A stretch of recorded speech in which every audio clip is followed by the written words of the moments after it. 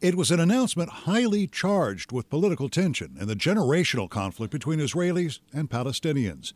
And with this one statement, President Donald Trump waded right into the middle of it. After more than 2 decades of waivers, we are no closer to a lasting peace agreement between Israel and the Palestinians. It would be folly to assume that repeating the exact same formula would now produce a different or better result.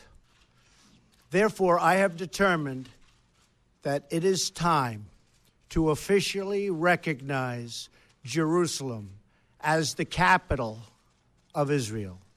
At the University of Washington's Henry Jackson School of International Studies, the announcement leaves director Reshat Kassaba at a loss. I think the first reaction is you wonder why now. There doesn't seem to be any pressing reason. I mean, this is something that has been on the agenda for a long time, but for 70 years, the U.S. had a policy of keeping, this understanding that this is something that the U.S. would like to do, but because of regional dynamics and other priorities, it has been just kept off the front burner, and there has not been any recent event or pressure or anything to push the U.S. in this direction. So that was my first reaction, was why now? What's the reason? Kassaba says he can honestly think of none. Well, it is, of course, a particularly difficult time for the Middle East. The divisions are very deep, but this has the potential of uniting just about everybody against the U.S. and also, I must say, Israel, too.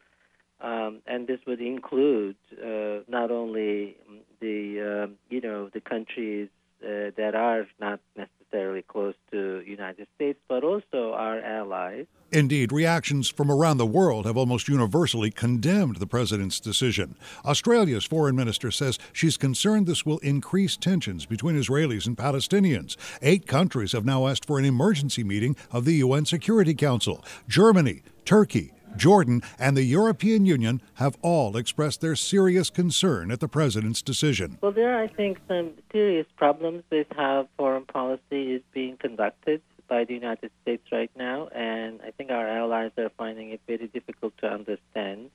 The president's son-in-law seems to be operating on his own. The State Department is not really part of that team.